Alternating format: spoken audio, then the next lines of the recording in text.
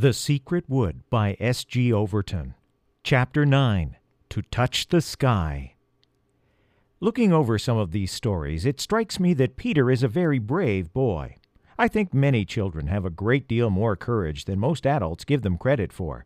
By courage, I don't mean having no fear. I hope no person can truly say that of themselves, for fear is a very good thing at times. Courage, however, is being able to ignore our fear for a good cause. Perhaps the only difference between courage and foolhardiness is which causes one considers good. Part of the courage children have is from the fact that strangeness is nothing new to them. It is a common part of every day that they learn and grow. I suspect that the strangeness of the wood would frighten a child less than an adult, because grown-ups are so set in their ways. In any case, I'm not sure that I would have liked to have been Peter on a certain morning as he climbed down from his treehouse. He was in no hurry. He planned to go over to Leolin's, but there was no rush. The day was warm, with no wind and few clouds to be seen from his front window, and so Peter couldn't figure out why he felt so uneasy. It was as if someone were watching him, he realized, as if eyes were peeking out of the shadows or peering over his shoulder. He turned around and fell flat on his behind. His mouth was as wide as it would go, and he held his breath as his eyes swept up, up, up, and still further up, until he finally had to lie on his back. It was a mountain, but such a mountain! The word that first came to Peter's mind was huge, but that was like a mouse calling a full-grown bull elephant somewhat large. The like of this mountain has never been seen in our world, for it would make poor little Mount Everest feel like an ant-hill. All the more impressive considering that it stood where there had been nothing but trees and bushes only yesterday.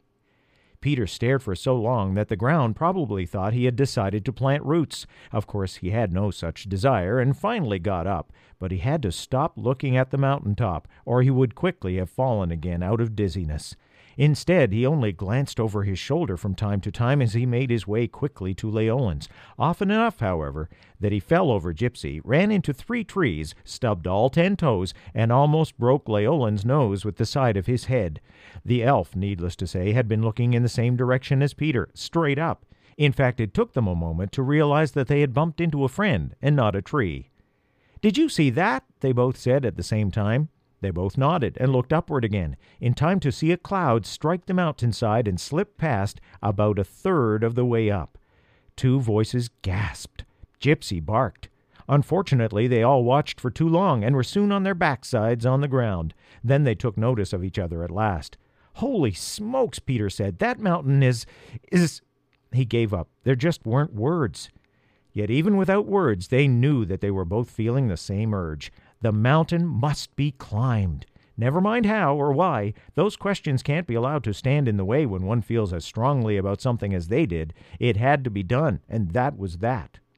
A much easier question to answer was when, because they would simply have to do it right away or not at all. The mountain had never been there before and would almost certainly not wait another day. They quickly decided to run home, pack a lunch or 2, round up some rope and things, and meet back at Peter's house in 5 minutes. Oh, and someone would have to tell the others. This job was finally given to Gypsy, because she wasn't much help packing a lunch. When everyone was gathered together in the clearing, they all stood for a moment, staring at the rocky peak towering over their heads. Webster spoke first. "I can't go," he said. "Afraid of heights." He spoke quietly, as if ashamed, but Harriet soon said, "Don't feel bad, Webster. I couldn't make it either. We're just not made for climbing mountains." Everyone knew it was true, and no one tried to change their minds. If a person just isn't suited for something, it's no good forcing them or making them feel bad about it. Fowler spoke up. "I'm no good at climbing. Could fly up once in a while, though. Keep an eye on you. Maybe tell the ones down here how things are going." Everyone thought this was a good idea, including Jackson, who decided that he would do the same thing. Gypsy looked up at Peter with her ears back and her eyebrows pointing into a peak. "I don't know if I'll be any good at climbing either," she said, "but I'd like to try." Peter scratched her behind the ears and said, "All anybody can do is their best, Gyps." She nodded and smiled a wide, doggy smile with her tail wagging like crazy. Slinging packs over their shoulders, the 3 mountain climbers set out, with high hopes and the very best wishes of those who stayed behind.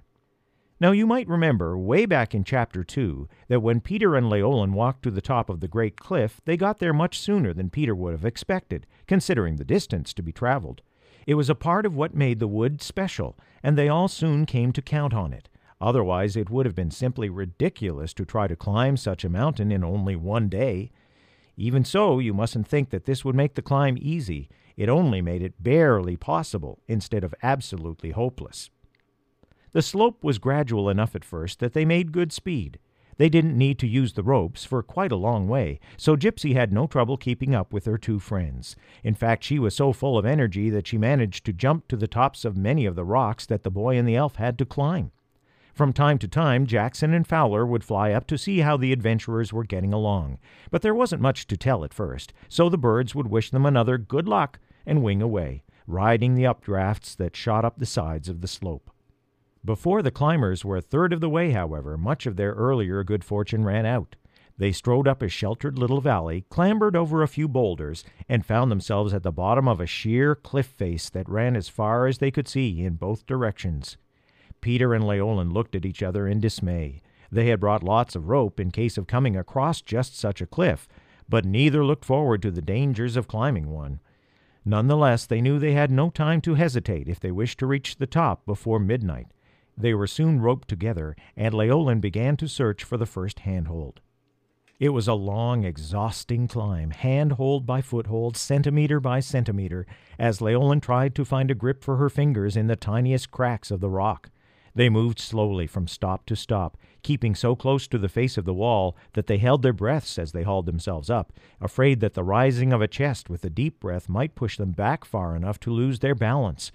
I hate to think what would have happened if a stray gust of wind had tried to squeeze its way between their bodies and the cliff, but none did. At last they lay panting at the top of the sheer face. I'm sure you've been thinking, surely no dog could climb a cliff that way. Well, you're quite right. Gypsy had stayed at the bottom. Leolin was clever with ropes and had fashioned a kind of harness that would hold her securely. Then Peter had let the rest of the rope out slowly as he climbed, so that they would be able to pull her up afterward from the cliff top. For the puppy, the hardest part of the climb had been keeping herself from barking as she saw a body sway too far outward or a foot begin to slip. A sudden noise might have distracted the climbers enough to cause a disastrous fall.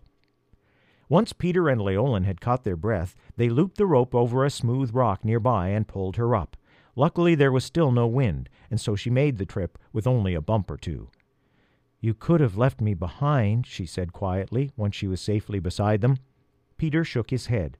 "Not if I can help it," he told her, which made her tail wag with relief. No one likes to feel they are holding someone else back.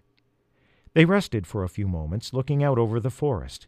As they did, a fluffy cloud suddenly swept into their faces, then dragged away, leaving a trail of dampness. But it didn't dampen their spirits, for they realized that the ground was far behind, and only 2/3 of the mountain still lay ahead of them. It was high noon. The sun seemed to shine from the very peak of the mountain like the crowning star on a Christmas tree, and it sucked the dewy trail into the air like a sponge. The three friends shielded their faces and gazed upwards at the slopes they had yet to climb. Suddenly a gleam like the sun appeared in Peter's eyes, and he gave a shiver at the thought which had just come into his head. "Leolin, Gypsy," he gasped, "look where the sun is." Of course they knew better than to stare right at that dazzling brightness. They glanced upward for just a second and then sat looking at Peter, waiting for an explanation. "It looks almost like it's sitting on the top of the mountain," the boy continued. But his friends still shook their heads, not understanding. Peter tried to calm down and speak more slowly. "This mountain is so high," Peter told them, "that it almost reaches the sun. Now, by the time we reach the top, the sun will be gone, but by then the moon will be on the way, and it rides lower in the sky." And suddenly it came to the others with such force that they sprang to their feet and darted a glance at the sun once more. "Do you mean we would be able to see the moon up close?" spoke the elf quietly, really knowing what Peter was going to say next.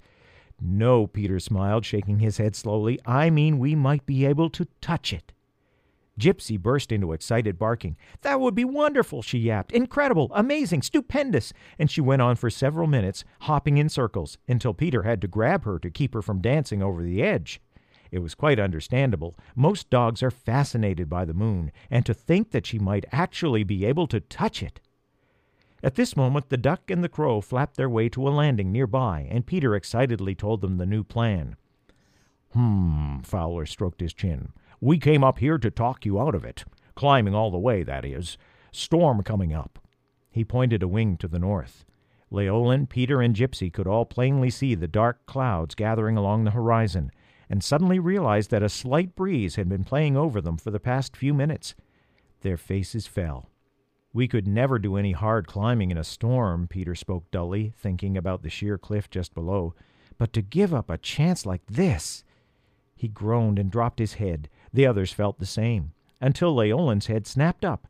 "Wait," she said, as a smile began to crease her face. "We're already at the height of some of the clouds. Those storm clouds look a little higher, but if we kept climbing, maybe we could outrace them." The faces of Peter and Gypsy lit up. It was a risk, to be sure, but it was either take that risk or give up the attempt to touch the moon. "I say let's try it," said Peter. "We might never get a chance like this again." The dog and the elf nodded their agreement. Fowler sighed and looked at Jackson. "Well," he said finally, "we had an idea you might go on. Don't say we didn't warn you. Good luck," and he gave a wink. Jackson stepped forward with a serious look. "My very best wishes go with you. Just don't forget that you're not birds. Keep your feet on the ground, as many as possible at all times." The two feathered friends stepped to the edge, gave a last wave of their wings, and were off. Everyone knew it would be the last time they would see the birds that day, for once the winds really got blowing, the area around the mountain would be dangerous even for the creatures of the air. It was sad to see them go. Leolin broke the silence. "No time to lose," she said, and they were off once more. This time as they climbed, the winds picked up and the temperature fell. They clung more firmly to the rocks and never trusted to their balance alone, even if it meant uncoiling the ropes for only a few meters walking. By the time the first gray clouds began to block the sun, their fingers and paws were getting chilled, so that the sharp stones became painful to grip. Finally came the first cracks of thunder, and blasts of wind began to fling dust in their eyes. The air around them became dark and filled with flying sand. One moment they were pushed into the rock. The next, the clouds tried to suck them away. Rain began, tiny drops at first, and then a drenching downpour. Their soggy clothes made them weigh almost twice as much, and the shoes of the elf and the boy squished with water at every step. They only managed to keep going because they were sure the clouds couldn't reach much farther. The thunder numbed their ears while the rain took the feeling from their faces. The ropes were used all the time. Just as they were badly in need of a rest, Leolin found a ledge that would hold them. It stood out in a jagged triangle from the mountainside, overhanging a long drop, and the only way up to it was a tricky path that wound up to its side. The path was made of twisted boulders in ragged piles, narrow sloping shelves to slide along, and a few dangerous spots where it fell away without warning. They could not see the ground below. To make matters worse, sheets of rain would dash into their faces every few moments, blinding them and making the rocks even more slippery. They were all exhausted when they finally scrambled over the lip of the ledge, and Leolin tied the rope to a boulder so that they could rest for a few minutes in safety. The rope around her middle was irritating poor Gypsy terribly by this time. She tugged at it with her mouth, trying to shift it into a more comfortable position, and Peter saw with horror that her sharp puppy teeth had frayed the soggy strands almost to the point of breaking.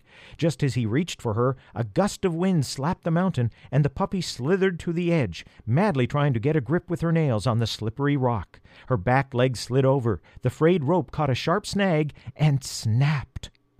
"Gypsy!" Peter dove at her, his arms wrapped tightly around the furry body, but he'd slid too far. A strong finger of wind lifted his legs, the edge crumbled, and they fell. Cold seconds passed as they plunged downward. It seemed like forever. Then the vicious jerk that came almost tore Gypsy out of Peter's arms. His rope had held. They hung in black space high over jagged rocks, spinning dizzily, swinging like a pendulum. Peter couldn't see anything through the darkness and the rain. He couldn't hear anything over the boom of thunder and the hiss of water, and he felt sick from the spinning and the swaying and the fear. Gripping Gypsy tightly with his right arm, he cautiously held out his left. The rope swung, but he felt nothing. Leolin could never pull both of them back to the ledge by herself, he knew, and the mountainside was out of Peter's reach. What could he do? His heart hammered inside his chest, his head throbbed, his arms ached, and a fresh wave of rain tore at his face, when all of a sudden he felt something dig into the cloth at his shoulder. "Finally found you," a weak voice croaked. It was Jackson. The crow looked like a wet rag and was obviously very tired. He and Fowler had seen that the climbers had not reached high enough by the time the storm hit them, and had come right away. Peter realized what the birds must have gone through, but he didn't know how they could help. "What can I do now?" the boy tried to shout above the noise. Jackson shivered. "At one end of your swing," he yelled, "you come close to a rock that sticks out a meter or two. If a gust of wind will just blow you far enough, you can reach it." "What about Gypsy?" Peter asked in fear. "You'll just have to try to grab the rock with one hand," Jackson replied. "I'll tell you when." The bird let go of Peter's shoulder and tried to keep up with the boy and the dog as they swung. In a moment a strong gust of wind caught them, and as Peter felt himself swinging high, he heard Jackson shout, "No!" He flung his arm out, felt rock, then slipped away as his fingers failed to grip anything. Another gust came. "No!" shouted Jackson. Peter's arm plunged out, missed again. The boy was quickly losing strength. He had one last thought. The wind came. Peter felt himself swinging near, twisted, and opened his legs. "No!" shouted the crow. Rock hit Peter's thighs, but he locked his legs closed and twisted his feet together. They held. He paused for breath, then felt for a handhold and pulled himself upright. Gypsy was shaking with fear, and Peter was panting with effort. Jackson landed on his shoulder again. "The path is over this way," Jackson wheezed, pointing with the wing. Peter struggled carefully to his feet and began slowly picking his way. When he had enough slack rope, he loosened the knot around himself so that he could tie Gypsy on once more, although the puppy was too tired and frightened to make her own way. Jackson did not want the rope, but he stayed on Peter's shoulder. He was just too tired to fight that wind any longer. Larger than most birds, he was heavy enough to throw the boy's balance off a little, but Peter didn't think of complaining. The brave crow had probably saved their lives. He deserved the rest. After what seemed an endless time, Peter found himself on the ledge once more, where Leolin came over to take Gypsy from him. In a flash of lightning, he saw that Fowler was there too. "The top of the cloud is just above us," the duck quacked. "Not more than 10 or 12 meters. Come on." He led the way while the ragged party stumbled on. It was true. At last their heads came above the clouds, and the late afternoon sun made them blink. It caressed them with its warm rays, and they slumped thankfully to the ground. After all that they'd been through, none of them could bring themselves to move for a long time. They knew they'd had a very close call, and a fright like that can make you very tired afterward. Yet the day was passing, and the night would soon be coming on. When they'd felt they'd had as much rest as they could afford, the adventurers set out again. Jackson and Fowler weren't sure that they wanted to touch the moon, but they were sure that they didn't want to fly back down until the storm was over. The only reason they had had the courage to face it even once was the knowledge that their friends needed their help. They could have stayed where they were to wait out the storm, but after giving it some thought, both birds decided that they might as well tag along. The going was easier this time, or at least it seemed to be. The party sometimes had to climb cliff faces and even managed to scale an overhang, yet compared to their adventures in the storm, these challenges were like a Sunday picnic. Even so, the sun had been down for almost an hour by the time they neared the peak. The darkness might have caused their spirits to drop again were it not for the moon having risen a short while before. 5 pairs of eyes watched it gliding up the sky as often as they dared to look up from their climbing. In fact, Peter looked up once too often, missed his footing, and started to slide. In the wink of an eye, Gypsy's teeth had caught his shirt and held on long enough for him to get another foothold. "That evens the score, Gyps," he said, after he had thanked her. The puppy was very pleased that she had finally been of use. Even the longest journey has an end. At last they rounded a curve of the path, pulled themselves up over one final boulder, and knew that they had reached the top. The feeling was too much for them to put into words. They simply stood in silence for a long time and soaked it all in. Looking down, they could see the dark clouds still covering the forest, but up on the mountain peak the air was crisp and clear. The climbing moon was already closer than they had ever seen her, and they could barely contain their excitement. Jackson did a little dance. "Even if it doesn't come close enough to touch it," he said, "Fowler and I will just fly up and drop a rope down to you." And spreading his wings, he stepped off a rock and went nowhere. "What's wrong?" he croaked as he picked himself up. My wings didn't work right." He tried them again, but the result was no different. Fowler tried his own wings. No good. Neither of the birds were able to fly. "The air should be thick enough," said Leolin. "We can still breathe it.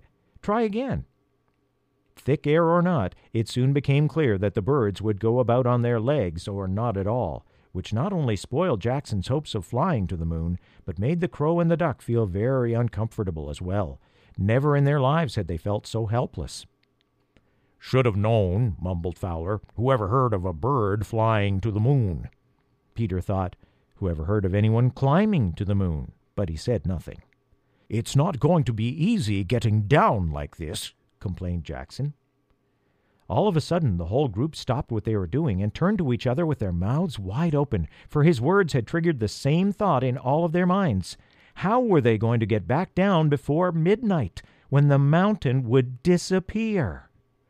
They slumped to the ground in stunned silence. Finally, Leolin said simply, "It's too late to worry about it now. We'll just have to hope for the best." And there was nothing more to say. They waited and waited until the moon drew close. It was so large that it took their breath away, and still it grew. The light from it was almost as bright as the sun, but they didn't look away. They couldn't. Majestically, the Queen of Night swept up the glassy sky past the dancing stars, as if to investigate this handful of little creatures who dared to venture into her domain on the shoulders of a giant. As the great globe swelled, the people of the wood felt as if they were shrinking to the size of ants. And still the moon grew. It filled the sky. It dwarfed the mountain. They could see every hill and crater on it, almost every rock. At last the time came. The brilliant ball hung over their heads like an enormous lantern, so that they feared it might snap its cord and crush them. It was sweeping by, and they saw that it would not touch the mountain. "Form a ladder!" yelled Peter. The animals scrambled to get in order. Jackson jumped up on Fowler, who hopped on top of Gypsy, who climbed onto Leolin's shoulders, who stood on Peter's shoulders. The tower of creatures rocked and swayed, but somehow didn't fall. Jackson stretched out a wing. "Can't reach!" he yelled. Everyone shifted, trying to get higher. "Still too far!" Jackson called. "Everyone on his toes," Peter instructed, and with a last effort the tower rose up another half-meter. Jackson gave a final tremendous stretch. Suddenly Peter felt a tremor through his legs, and he knew what it was. "Everybody down!" he yelled. "It's midnight!" Before they could move, the ground seemed to turn to slippery ice. They tumbled like a stack of building blocks and began to slide. Down they slid, faster they flew, the stars whirled past. The mountain rippled like jelly, tossing them from bump to bump, flinging them through the air, into the storm clouds, the flash of lightning, the crash of thunder, the slash of rain, and the screech of wind. Down, down, dust, dirt, water, wind, light, dark, faster and faster. They bounced like rubber balls, sailed like kites, rolled like stones, and fell like night. Time stood still but for the tumbling, tossing, turning, skidding, cartwheeling, somersaulting, and the raging howl of the air tearing past. Then nothing. A sickening drop through icy black, and splash! 5 bodies sent mud and water flying for meters in every direction. Stillness. No one moved. Finally, one by one, heads began to pop up out of the shallow pond. Voices called out to make sure they were alive, and Webster and Harriet helped their friends to dry land. "What happened?" asked Peter, shaking the water out of his ears. Harriet gave a laugh. "We had a feeling you might wait too long," she chuckled, "so we've been doing a little work of our own." Peter looked around. He was in his own clearing, his treehouse not more than 10 meters away, splattered with mud, I might add, but the creek had been dammed, so that a fairly wide pond had formed. He guessed that this was the rabbits' and the frogs' work, and their smiles told him he was right. "Well, I suppose you saved us a hard landing," Peter said, and everyone thanked their 2 rescuers, once they were able to clear the mud from their mouths. Harriet and Webster were naturally curious to hear how the adventure had come out, but Leolin shook her head. "I guess you could say it failed," she replied sadly. "Not really," came Jackson's voice. He sauntered over to where his friends were standing, carefully unfolded a wing, and showed them a small gray rock.